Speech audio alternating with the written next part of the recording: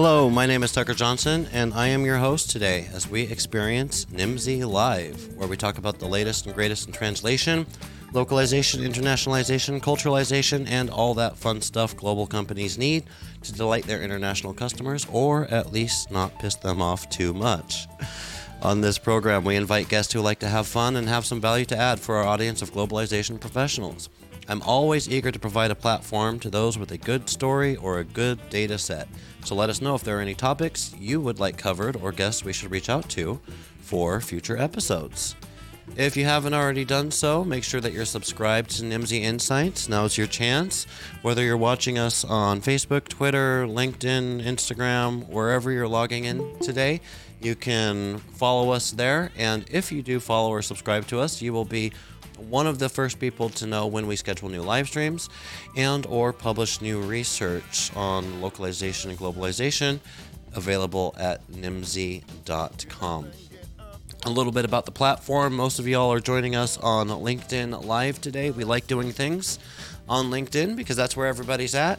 And if you are, then I encourage you, make sure to be introducing yourself in the comments. We're going to bring the comments up on screen here. If you have any questions, comments, criticisms during the live stream, then we will bring those up later in the stream and make sure that we are addressing those. So go ahead and engage. This is a social network, so get sociable. Well, without further ado, let's introduce today's topic and guests. More with less is a common refrain for localization directors. During challenging economic times, the need for localization does not go away, but as budgets are being cut, localization professionals need to get creative. How can buyers leverage their supply chain to optimize the localization spend? How is technology helping to resolve this challenge? What role do we expect Chat GPT and other conversational AI to play in the future of localization? In this episode, we are joined by Jonas Ryberg and Wei Zhang, two of the minds behind the State of Localization report from Centific, to hear about how global companies respond to economic downturns without sacrificing their localization efforts. About Jonas Ryberg. Jonas is the Chief Globalization Officer at Centific with a long history of building organizations and businesses through strong people and customer focus and strategic thinking. Wei Zhang is the VP of Localization Technology at Centific and co-author of How an Economic Downturn Affects Localization. Gentlemen, welcome to the show. I tried my best to introduce you. Let's give you a second. What did I miss out? Tell us a little bit more about yourselves. Jonas. Hey, Tucker. Happy to be here again. It's always good talking to you. Yeah. You did well. So I manage globalization at Centific. I think another important aspect here, we want to talk about doing more with less, and not only from a supplier perspective, but also from a buyer perspective, right? So I've also been on the buyer side. I've seen some of the challenges from that perspective as well. So I was managing globalization at the business intelligence software company a while back as well, in addition to being at Centific. Well, welcome. Yeah, welcome back. This is certainly not your first appearance on the Nimdzi Live podcast, so welcome back. And Wei, this is your first time on the Nimdzi Live podcast. Welcome to the show. Tell us a little bit about yourself. Thank you, Tucker. First of all, I like your co-host on your shoulder very much, and it's so cute. Yeah, until she chews through my microphone cord, I think we'll be okay. So nice to be here. It's such an honor to talk to you guys and to talk to the audience. I've been looking forward to say how technology can solve the problems from. I totally agree with Jonas from the buyer's side. You know, I've been working in the localization industry for a long time, for more than 20 years. Most of the time I was on the buyer side, I was in the industry side. So how do we use technology? How do we use automation? How do we keep innovating in localization processes? That's the key. So we'll talk about this today. Thank you. Of course, yeah. So just to provide a little bit of structure, I want this to be, as usual, this is an open conversation with you two gentlemen, as well as anybody in chat who chimes in. But just provide a little bit of structure, kind of what I wanted to get through today. Well, of course, we're going to talk about economic downturns and localization. And in that article that you'd written, Wei, we looked at 3 localization trends, so I want to cover that. We're going to look at the state of localization in 2023 and feature the latest report from Centific on that, just because it's a very interesting research I think people need to be aware of. And, of course, talking about lovable customer experiences and AI in localization. So let's dive right into our conversation here without further ado and talk about economic downturns and localization. And I have a quote here from an article which I'm going to drop into chat here as soon as I get done talking. The article is called How an Economic Downturn Affects Localization. Wei, you were one of the co-writers on it. It says businesses seeing the bumpy road ahead are under more pressure than ever to cut costs and operate more efficiently while maintaining quality and protecting time to market. What does that mean to their localization efforts? And how can localization help a business not only survive a recession, but also improve its globalization efforts? And I wanted to highlight this quote because I think it sets up well kind of the conversation that we wanted to have here today, where a lot of people are finding themselves, a lot of organizations are finding themselves in crunch mode, essentially, especially the technology sectors. There's been some downsizing happening recently, and localization programs have been affected by that. And I want to talk about this concept of decreasing budget doesn't always necessarily mean we have to decrease quality, decrease lovable user experiences, decrease time to market, things like that. And Wei, in your article, you'd mentioned 3 trends that we wanted to look at here today. Localization empowering going into new markets, the power of outsourcing, and the power of technology. So maybe we can kind of keep the conversation focused around that. But Wei, I'll turn it over to you right now. How do you see these trends affecting global companies during an economic downturn, or perhaps preparing for an economic downturn? Yes, I will go first. Jonas is also expert in this too, and he will help me to keep expanding this. So for the economy downturn, new market is becoming more important, especially for the emergency market in international, right? Companies need to keep expanding their business, keep exploring new opportunities. So the easiest way is for the new products and new technologies, but the market is important. Going international is one of the trending solutions for large companies. That's why we're seeing even in the economy downturn, in the difficult time, going to keep exploring new markets is one of the solutions for the large companies to keep expanding their business. And also, outsourcing is kind of a trend. It's been the trending for so many years. We have been doing a lot of outsourcing work. We have been using international resources to do this. But recently, we have the new technologies, so many new technologies in the market, which is helping a lot to solve the problem. I just mentioned Chat GPT and AI solutions. Really brings the differences to the market. We want to talk about that, how to use the technologies. Majority in the company is focusing using technologies, adopting the technologies, implementing technologies in localization processes. And I will transfer here to Jonas. Thank you, Wei. A lot to unpack both in the quote and in those 3 trends, right? Right. I don't know where to start, to be honest, but I think you did well, Wei, in sort of summarizing it. Definitely on the first one, right? So using localization in order to protect your market share, but also to expand, right? So it doesn't have to be all bad when we move into a recession. I think Nimdzi is a big proponent of the concept of localization being a recession proof, right? That companies actually need to expand into new markets in order to avoid degrowing potentially in a recession, right? Degrowing. I love that term. I'm going to use that from now on. Right. So that it is something that we've seen, that we see new requests coming in, and we're trying to talk about how can we support that from a localization perspective. And then the other aspect that you listed was outsourcing. So clearly, if you're trying to do more with less in a buyer organization, you might have gone through downsizing of staff. You can rely on a partner to do more. A trend that we've seen, it's actually an uptick in RFPs and requests for proposals over the last several months, as some of our clients have gone through the motions of the situation, the environment that we're in, is that they're doing RFPs in order to validate their supplier base and find opportunities to find maybe new partners or deepen the relationships with the partners that they have.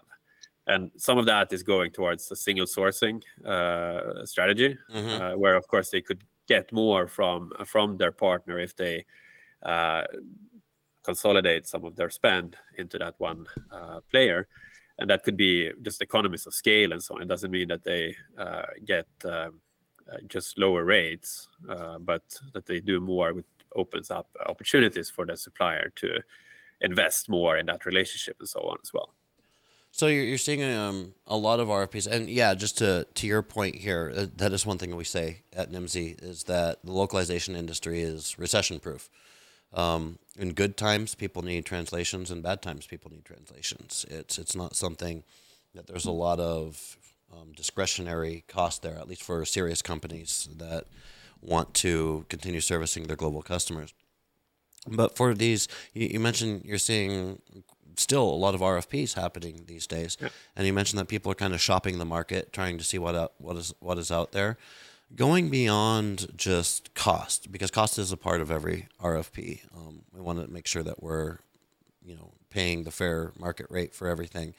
What are some of the focus areas that you're seeing in RFPs being issued? I think it's looking forward, right? What else can we do, both on the supplier and buyer side, in order to navigate the current circumstances? So, are there smarter ways of working, or would there be opportunities in working more with your supplier on uplifting your ways of working, or handing over certain tasks to your supplier and so on? And I think it's also something that just needs to happen internally in a lot of organizations as a localization buyer, in order to be able to report up to your management that we did our work here, we did our homework, and looked at our suppliers and found various ways of using the budget in a better way, perhaps, or just making sure that we're taking advantage of the latest technologies. Yeah, we see a lot of that here at Nimdzi. We do a lot of what we call, and it's, every time I say this, I have to admit it's a horribly branded term, but localization program audits, because everybody hates an audit, right? I don't know why we call them audits, but we do a lot of that work and going in and, taking a look at people's current processes and tech stack. And because people don't know, on the client side, if I'm working at Google for the last 5 years, just to pick a random name, if I'm working at Google for the last 5 years, then I know very well how that localization program is done at Google, because I've been there. I've been elbows deep in it. What I don't have that awareness of is always, how are other companies doing it? Am I using the current best technology to solve my challenges? Because I'm not being exposed to those things on a daily basis. And I think that's where this concept of outsourcing that we bring in, it plays nicely. All of these kind of play nicely with each other, is because by outsourcing, you're using vendors, and they're the experts in the technology and the latest practices, and they know how other people are doing it because they're working with those other people. So that's a plug for any program out there that's kind of wanting to figure out, are we using the best and the most modern processes, technology? You don't have to run an audit. I mean, you can call Nimdzi and run an audit. You can do the poor man's audit, which is go to RFP and let the vendors tell you what they're up to. And that's usually a good way to get an understanding of what's available out there on the market. I totally agree with you. I totally agree. There is no such thing called standard localization process or localization program. Everything should be customized with the customer's needs. So different customers have different needs and the different situations. So we don't consider ourselves as a vendor. We consider we're partners. We work closely with the customers together to design, to implementing the latest technologies to fit their needs. So I've been doing a lot with using technologies and customizing the localization process and with the customer's needs in the past. You're so true about that. Yeah. Let's so this is, and for those of you, I promised that I was going to put it into chat. We have the article available via Centific's website here. How economic downturns affect localization. I'm going to go put that in chat right now, but first let me introduce our next topic here, which is the state of localization. And you guys publish every year, and I always look forward to this. You publish the State of Localization report. So the 2023 edition is now available. I'll put a link to that in chat as well. Or maybe Teresa, if you're watching, you can provide some air support and be linking to some of these things in chat. And in here, you guys also talk about the how to manage downturns to a certain extent. But you also make some recommendations on how to address these and how to increase efficiency, which is to say how to do more with less. We're talking about diversify talent pool, business intelligent technologies, localization starting with the content creation stage, adopting automation and machine translation. And I realized we could probably take any one of these topics and talk for a good 20 minutes about it. But I wanted to throw this over at you guys since this is your report. Give us a sneak peek on what's in the report. Pick one or two of these topics and let us know what's in store. Yeah. So we wrote this report back in January or so. We published it, I think, late January, early February.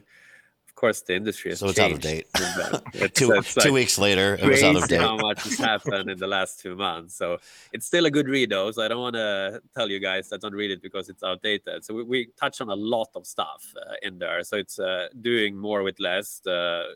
Localization in an economic downturn is a good first chapter in the report with some thoughts around that. And then we have I think it's 4 other chapters in there, different angles on localization and where we are as an industry right now. And of course, as you said, Tucker, there's a lot of stuff that sort of interlinks or interlocks in that. We talk a lot about, obviously, I've been on this podcast before talking about AI and localization, so maybe we don't have to spend too much time on that. But there's a couple of chapters in there on that as well. And if I really like the latest trends in the industry on that topic is really intriguing when we think about large language models and AI and localization, obviously, and it's all the rage, right? Everyone's talking about it. But for us, it's fascinating, and I think when I've talked to you before, Tucker, we've talked about the convergence of AI and localization, and it's really happening, right? We're all of us are in the epicenter of AI right now with language. So if we think about a few of those topics, so we talk about talent, for example, the talent pool, and we talk about technology, and we talk about AI, and we talk about localization. So one topic that I'm really excited about is reinforcement learning with human feedback, with large language models, and how we can make sure that the AI is aligned with human preferences. So essentially what that means is that you have a large language model, you're getting some kind of output in that, and then you want to make sure that that output is reviewed by humans. So there's a human in the loop that provides feedback on the AI to teach it basically how to align with human preferences. And for us as an industry, it's a great opportunity to provide that review. It's essentially what we've been doing with post-editing of machine translation for the last 5 or 10 years, however long people have used machine translation. So that's something that we are really excited about. In fact, maybe we should publish an updated version of the report with a chapter on that particular topic. But I would just want to call that out. I think it's a great opportunity for the entire industry to look at how we can provide that reinforcement learning through human feedback, not only to localization buyers, but to anyone who's using large language models. And how do buyers typically go around that? Because in the localization industry, traditionally it's heavily centered on the supply chain, the value chain, the suppliers, outsourced a lot of services, outsourced expertise, and all that stuff. And as you mentioned, AI is kind of coming in and just disrupting I hate to use that word lightly, but let's use it for the sake of this conversation. AI is coming in and disrupting the language services space. Are buyers choosing to outsource AI services to vendors, or are they keeping it in-house? If they're outsourcing it to vendors, are they going with specialized AI vendors? Are they going with their language vendors? What services are they outsourcing? Talk to me a little bit about how AI plays into the supply chain. For me, AI is not just one of the solutions. AI is a technology. So we are implementing that into every single step in localization. When we talk about localization, I really like the State of Localization, the article, because it describes the end-to-end process from source content management, automation, content publishing, content management, the translation, QA, and performance management, right? So we are trying to introduce AI to the customer for each step. AI can be implemented into the source content analyzing, can be used for automation, can be used for translation generation, and generating the translation for the different cultures, and we call it transcription, the customization. Also, AI can play the important role in QA. Also, as Jonas just mentioned, in performance management, in resource management. So AI can be implemented in each step of the localization processes. So would it be accurate for me to think about AI more as a productivity tool that's woven throughout the process rather than a replacement for any of the existing processes? Exactly. Yeah. Exactly. And you guys, you talk a lot about. Let's just go there. Why don't we? You talk a lot about this human in the loop and mindful AI. And let me read another excerpt here from the State of Localization report. Once again, 3 months old. So everything, the world has completely changed since then, but I think it's still relevant. AI localization is about localizing AI products, tools, and services to work in their respective markets. Localizing AI means training AI with localized data. In other words, collecting and curating data sets that respond to cultures in different markets. In addition, localization experts increasingly use AI and machine learning engines as essential tools for enhancing end customer experience and driving customer satisfaction and loyalty. In this context, localization is no longer about just translating files, text, and software for human consumption. Language translation is part of AI localization, but AI localization also includes localized experiences that people love, no matter what country they live in, experiences that resonate based on their own cultures. And I love this quote because it speaks to the necessity of keeping the human touch, keeping the human in the loop, as I believe the report mentions it. And you talk about this concept of mindful AI. Can we go? And I know we're getting a little off topic here, but it's a fascinating topic, and I just wanted to pick your guys' brain on it. What is mindful AI? Yeah, so a couple of things, a couple of comments are based on the quote and generally also on the report, right? So I think actually that topic, AI localization, is even more pertinent now than it was in January, obviously, because the uptake of AI is just exploding. It's everywhere. It will be everywhere in the next few months. As we've seen in the media, right? So definitely, it's very important to consider that human in the loop aspect. I mean, you probably saw the Future of Life Institute with a bunch of luminaries asking for a halt on AI development for 6 months because we want to make sure that it's aligned with the interests of humanity. I don't want to sound like I'm the exaggerating preservation here, of the human existence. Yeah. yeah, exactly. So you need to be mindful when you consider AI and how you use it and how you deploy it. And the way of being mindful is to have humans in the loop to make sure that it's aligned with human preferences. And human alignment is actually a sort of a concept, a term that is pretty common now when you talk about large language models.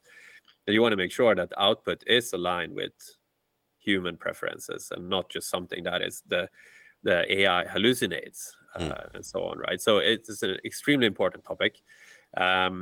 and going back a little bit, backtracking to your previous question about who do companies turn to when it comes to AI and training AI and so on. I think it's both language companies and specialized AI companies.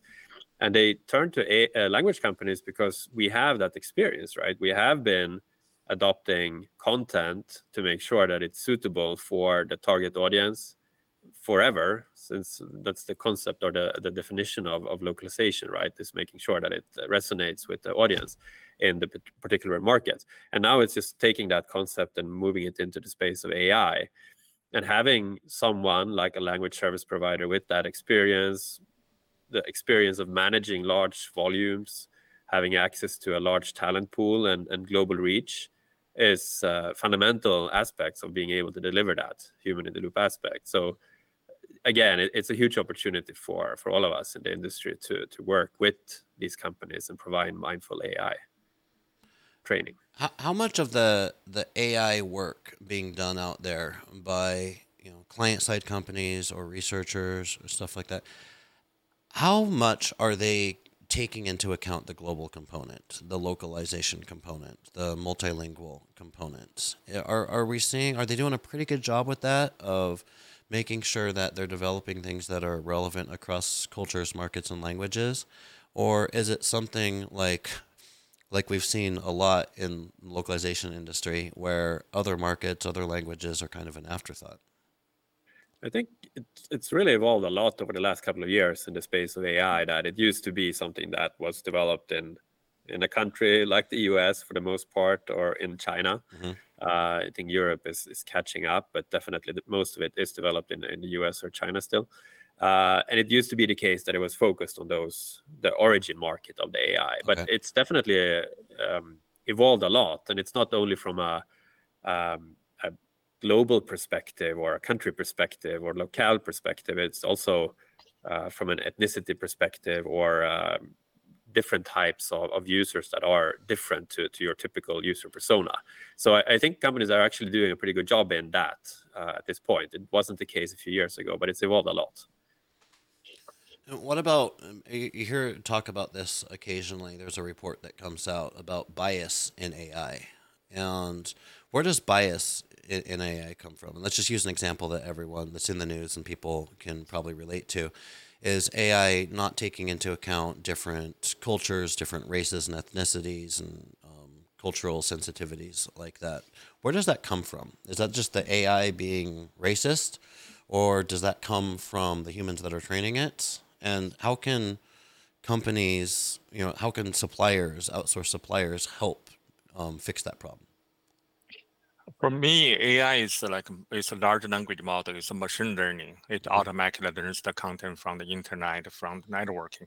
So it learns. It depends what kind of a content it is raised and how people train it. This echoes the point Jonas just mentioned, people in the loop. To adopt the AI solution from the technical point of view, you're not just enabled an engine. You are actually build up the engine by customizing that, fine-tuning that, and training that, evaluating that, and testing that.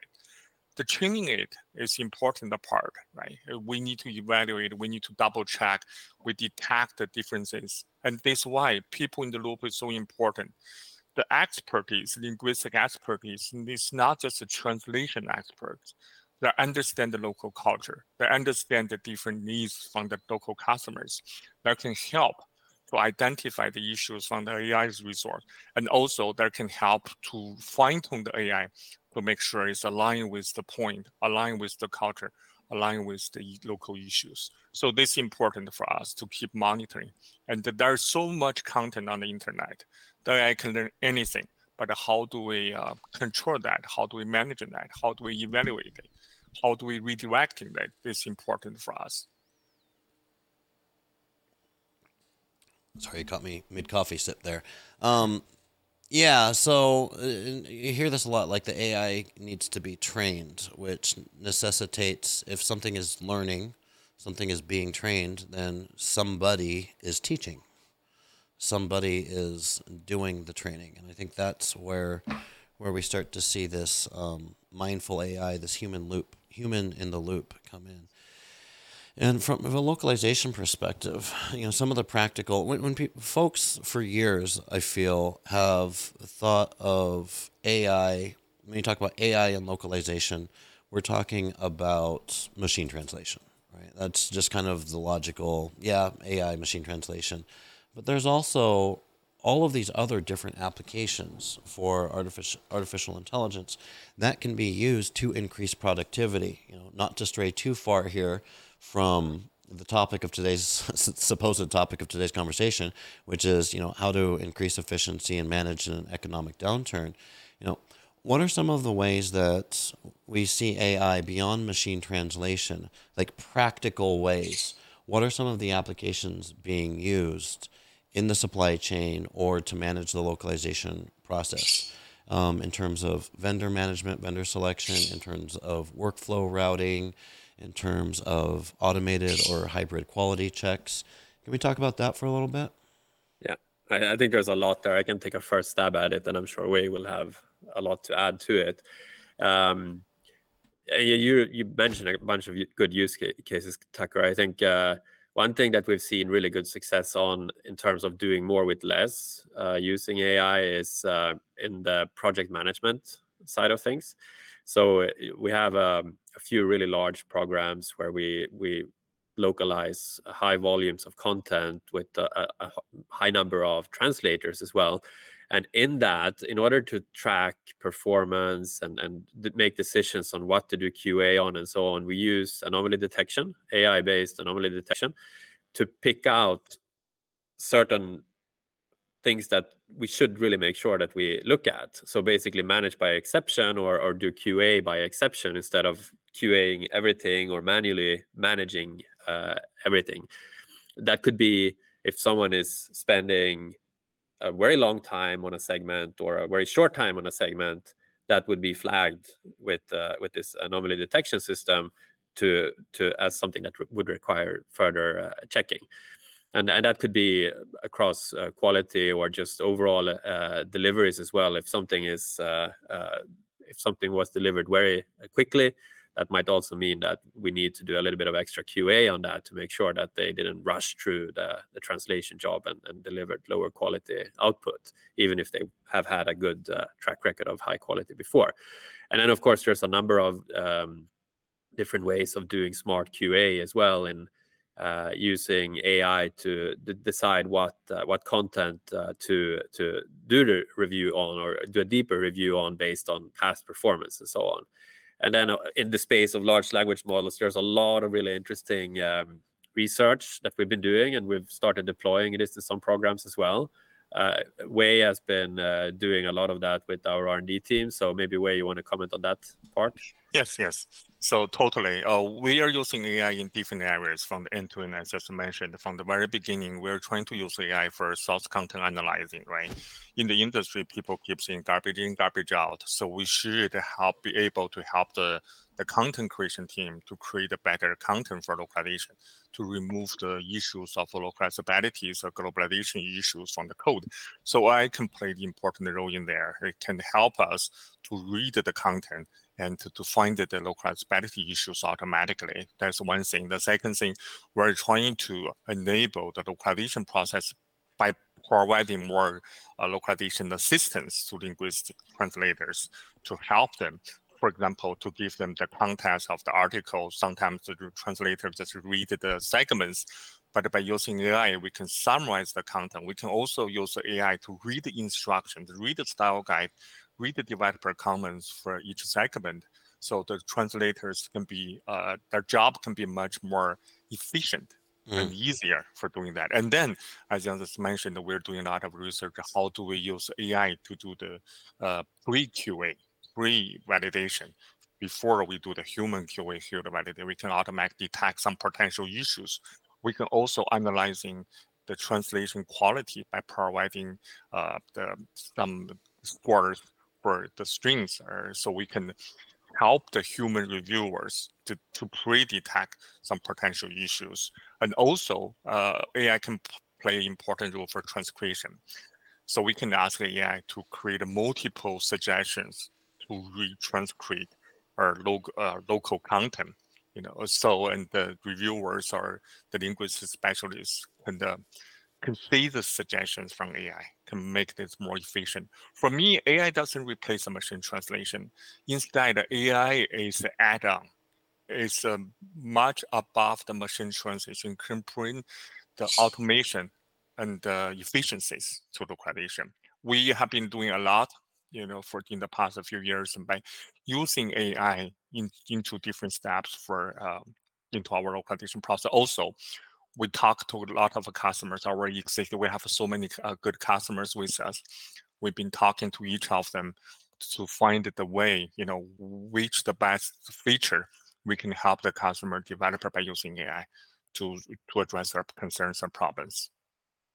So, in all of, just to highlight here, like what I'm hearing in all of those use cases that you had just listed off, I didn't hear any replacement going on, because I think this is the fear. This is the, anytime a new technology comes in, whether that new technology is translation memories, machine translation, or now artificial intelligence, is the fear is, well, we're all out of jobs.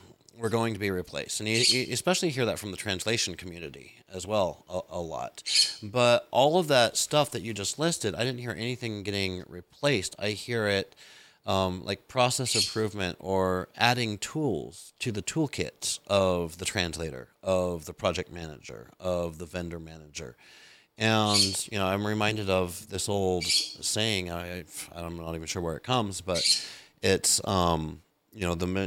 humans aren't going to be replaced by machines. Humans are going to be replaced by other humans that know how to work with machines, right? So what type of training are you guys undergoing at Centific to make sure that your team members are, or what does that look like internally? How are your guys' internal teams being trained up in the latest technologies?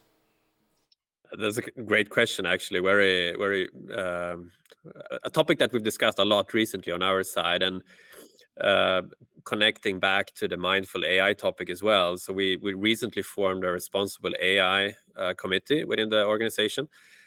We have people that are really curious and eager to use new tools like Chat GPT in their work, various different ways, all the use cases that Wei mentioned, but also for things like review emails and stuff like that and improve on text.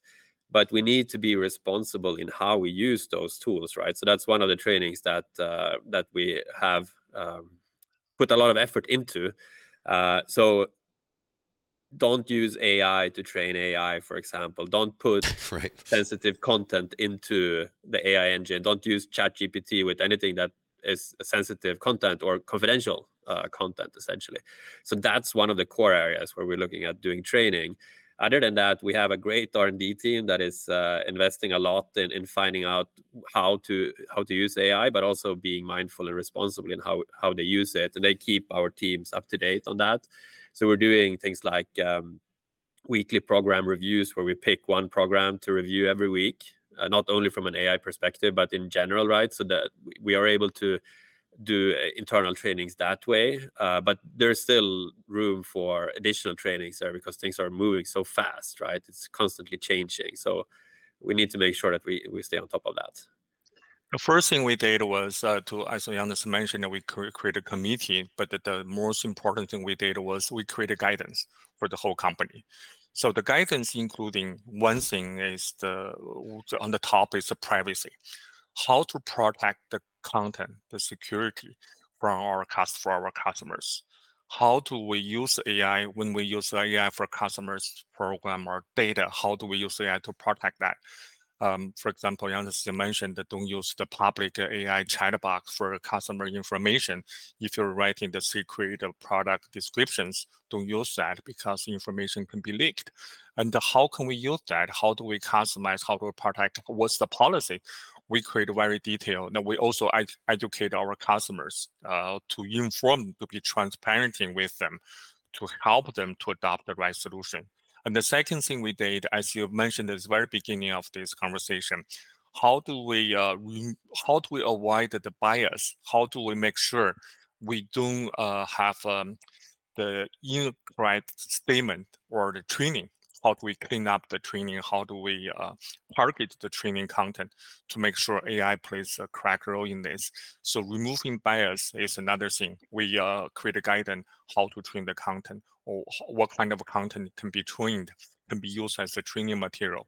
And also we talk about the performance, we talk about the cost, we talk about how do human be in the loop to make sure the AI can provide a very responsible result as the customer needs. So we create very detailed guidance to the whole company. And besides the technical training, how to create the code, how to create a document, how to run, we're more focusing how to make sure we are aligned with the policies. We are protecting the customer's data, and how do our team members to understand and work with those customers in this transparent way for doing that.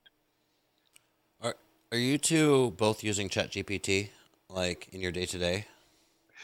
We're using that in a different way. We're not just using the chatbot. We're actually using the APIs. We have been Right. You're using the real AI, right? But for dummies like me that don't know how to use APIs, like I have the Chat GPT console open. I have a subscription and all of that stuff, right? Do you guys, specifically you two, Jonas and Wei, do you use that in your day to day? I use that very carefully. I don't use that for the customer data. I don't use that for our sensitive content. We test it. For example, I ask them to create different transcriptions for sometimes, and how to, if I create for testing purpose. But mostly we're using the API part, which is more secured. Right. According to Chat GPT, if you use the API part, that your private data are secured. It's not merged to the public tool. So that's why we are not using the chatbot for the company information. Totally makes sense. Yeah, no, the reason I'm just asking is because it's like I think we're still trying to figure out how we can use some of this technology in our day to day. And I personally, I'll just give an anecdote, have been playing around with it quite a lot. And I know everyone here at Nimdzi has been playing around with it nonstop since it's come out. And so yesterday I needed to, because I procrastinated to the last minute, I needed to put together a proposal, a 10-page proposal for this RFP that we were working on. And I had a lot of similar proposals in the past that I had written. But this proposal I was working on yesterday had a requirement. It needed to be at a slightly different project scope, slightly different timeline, slightly different things. So I couldn't just copy and paste stuff. And it also needed to be within 10 pages. So I saved myself a lot of time by being able to show the Chat GPT, the chat engine, like, here's the past proposals I worked on. Here's the scope of work for this one. Can you please help me condense this into 10 pages? And it was still a lot of work. Like, it's not a magic bullet. And I think people that haven't played around with it think that, oh, it's just a magic bullet. It's still significant amount of work. There's a lot of post-editing, so to speak, that you need to do in it. But it saved me hours. And that's just me not knowing how to do APIs and all of that stuff. And sorry, go on. Yeah, you touched a very interesting point. Where in the industry, we call it prompt engineering. So how do you ask the questions, right? You mentioned you have to organize your questions, descriptions, so the AI can respond for the very related result. So how do you ask the questions? We call it prompt engineering. And also, you didn't train the engine. So this time you have to use everything you could possibly start to from describe scratch. your needs in the questions. For us, if we need to use in the production, first thing of course we need to do is to create a prompt engineering by a lot of testing, a lot of reviewing, and then we need to train the data.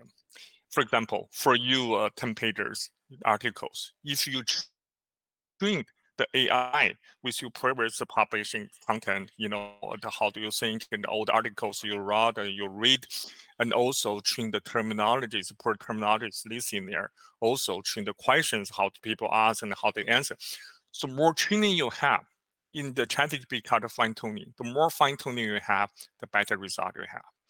And so this really you use the chatbot, it's really touching the point how to use the AI from the engineering point of view.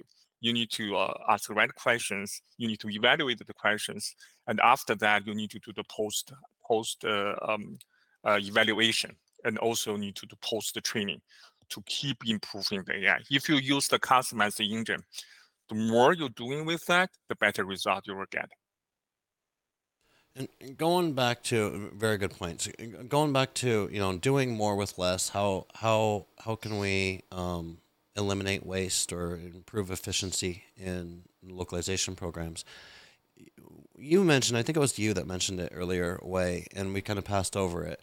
You mentioned transcreation, and transcreation is one of the things that for the longest time, we have struggled to optimize because the very nature of what we're doing is a very human-centric thing. You can't use translation memories. So reuse is not an option. So everything's done from scratch. It takes a specialized talent to do it. Even transcreation nowadays is being is not safe from advancements in technology. Have you seen any interesting use cases where clients are taking a look at replacing or augmenting their transcreation workflows, still keeping a human in the loop, of course, but utilizing technology and natural language processing to help with that? Yes, transcreation is the interesting part because, as you mentioned, we can use the translation memory. It doesn't really heavily depend on the terminologies. So it really depends on the the linguistic specialist. So in the past, when we do the transcription, we use our linguistic pool. We choose the very experienced translators, and we choose multiple people to do that the same way, right? So we have to pick. It's really depends on the experience, depends on the understanding of local culture, also depends on imagination. So in the past, we choose a lot of resources to do it together. It's really it's not cost efficient. Also, it takes time consuming. But now when using AI, we can ask AI to create multiple choices and provide the suggestions to the linguistic expertise to help them to choose. And also AI can read the instructions from the original content creation. So this is for a product logo, this is a product slogan, so this is a marketing purpose. So AI can read those instructions. We can tell them to be more drama, more emotional, or more customer focusing. Those things can be trained into the AI engine for the particular answer. So we can use those instructions, ask AI to create 10 different suggestions. And then we have the reviewers to choose. And the reviewer may come out a different way or different suggestion, but the 10 suggestions will definitely help them to be able to say the different options. Yeah, it provides like a starting point. It's not, Yes, once again, exactly. It's not doing the work for you, but No. it's really kind of changing the way that we work. So rather from starting from scratch, it's, I've been calling it post-editing transcreation. Yes. Essentially. It's a good use case too for using LLMs, because one of the issues with LLMs is the cost, right? So processing large volumes, you do use a lot of processing power that comes with cost. But with transcreation, it's like could be one slogan, and you get 10 suggestions for it. It doesn't really require that much effort for the engine to do that. So it's a good use case in that way too, but it definitely requires human in the loop to do the review or the selection of which one to go with. Exactly. All right. So to wrap this up here, when I think of Centific, I think of the 3-word catchphrase, lovable customer experiences, right? I think you guys are kind of known for your rabid commitment to creating lovable experiences, not just for your customers, but for your customers and users, right? And the role that localization, culturalization, and all of that stuff plays into it. So I wanted to kind of close us up today talking about lovable customer experiences within the context of doing more with less, within the context of we might be experiencing budget cuts or financial strain at our organization, as so many tech companies are right now. And so I pulled another quote, and this is from Teresa, if you're still there, you can try to find this and link to this in the comments for everybody. But I pulled this quote from Localize to Create Livable Customer Experiences, available at Centific.com. It says, every time your customers engage with your company, talking to customer support, reading documentation, looking at an advertisement, or using your product, their experience defines how they view your brand. As analyst Brian Solis once wrote, experience is the new brand. And I wanted to kind of use this as a jumping off point to talk about, and I think we've hit a lot of these points today, but just to recap as we're finishing up the podcast for today, how are economic downturns, how are budget cuts, how is running a lean localization program? Talk to me. How is that not in direct competition with creating livable customer experiences? What's your elevator pitch for this? If I come to you as a customer and say, look, I'm being asked to reduce my budget. I don't have the resources I did last year. I'm being asked to do more with less, but I still want to keep this hyper focus on my end user experience. What's your answer to them? So you asked about RFPs before and why companies do RFPs. So looking at cost is definitely one aspect, of course. But a question that comes up in pretty much every RFP recently is, how do we redefine what good quality is? And what really matters? Does it matter if it's in compliance with the style guide that was written 5 years ago, or does it need to have an LQA score of 99 or 98? Don't get me started on LQA scores. For the customer experience, right? So we've been trying to come up with a model that really measures the customer experience instead of the LQA score or the language score, whatever you call it, right? And what resonates with your local customers, the users of whatever product or content that you localize. And we've invested in technology to support that.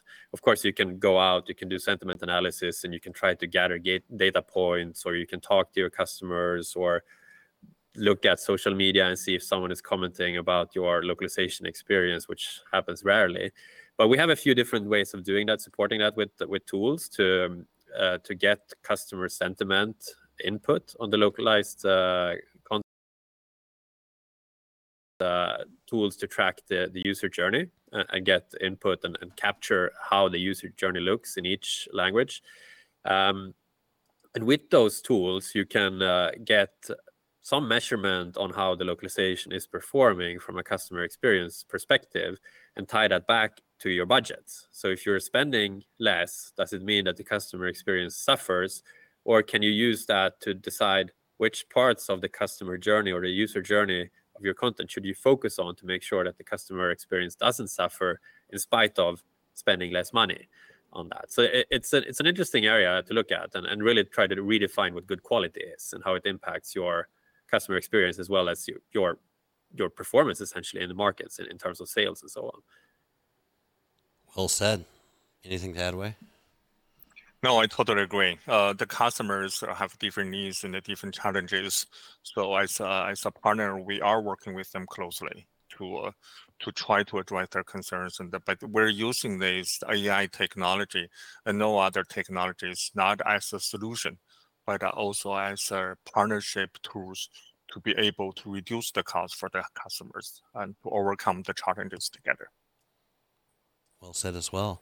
Well, before we get out of here today, I want to go take a look.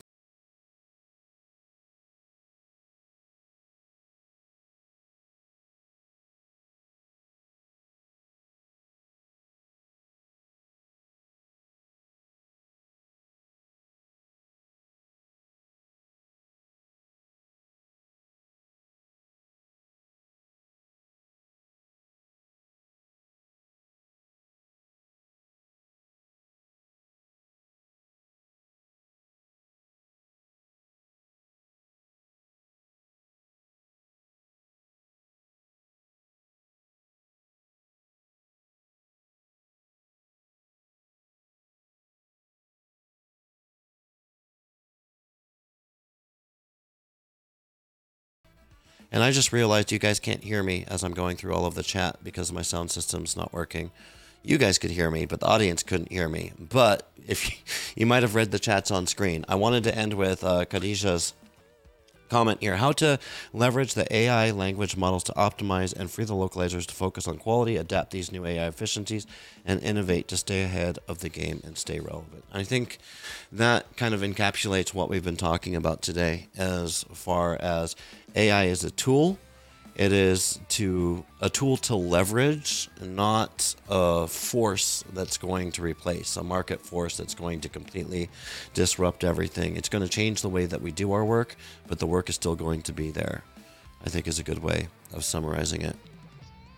And with that, gentlemen, any closing thoughts from you today before we start wrapping this up for real?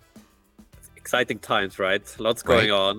We need to update our State of Localization report, and I'd be happy to talk to you again, Tucker, in like a month or 2 months to see where we are there. And I'm sure we need a version 3 of the report at that point. Sorry, I didn't give you a heads up that I was going to be highlighting that on the podcast today.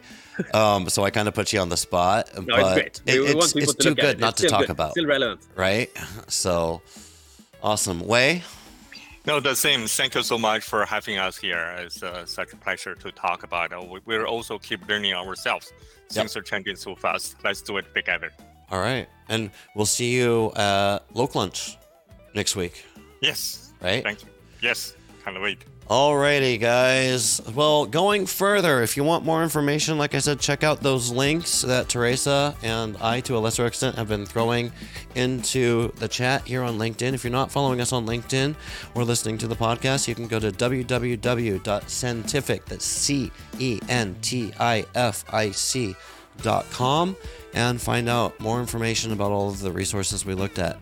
Once again, my name is Tucker Johnson, host of Nimdzi Live, and it's been my pleasure to join you all today. I appreciate our guests, Jonas and Wei. I appreciate my colleagues here at Nimdzi Insights doing all of the hard work so I can have these fun conversations. Excuse me. I appreciate antibiotics. I appreciate everybody in our industry who fills out Nimdzi surveys and schedules briefings with us so that we can share our knowledge with the rest of the industry. And lastly, I appreciate you, the audience, who are joining us live today, all of the dialogue in chat, everybody who left comments, questions, and criticisms. And I look forward to next time. Cheers.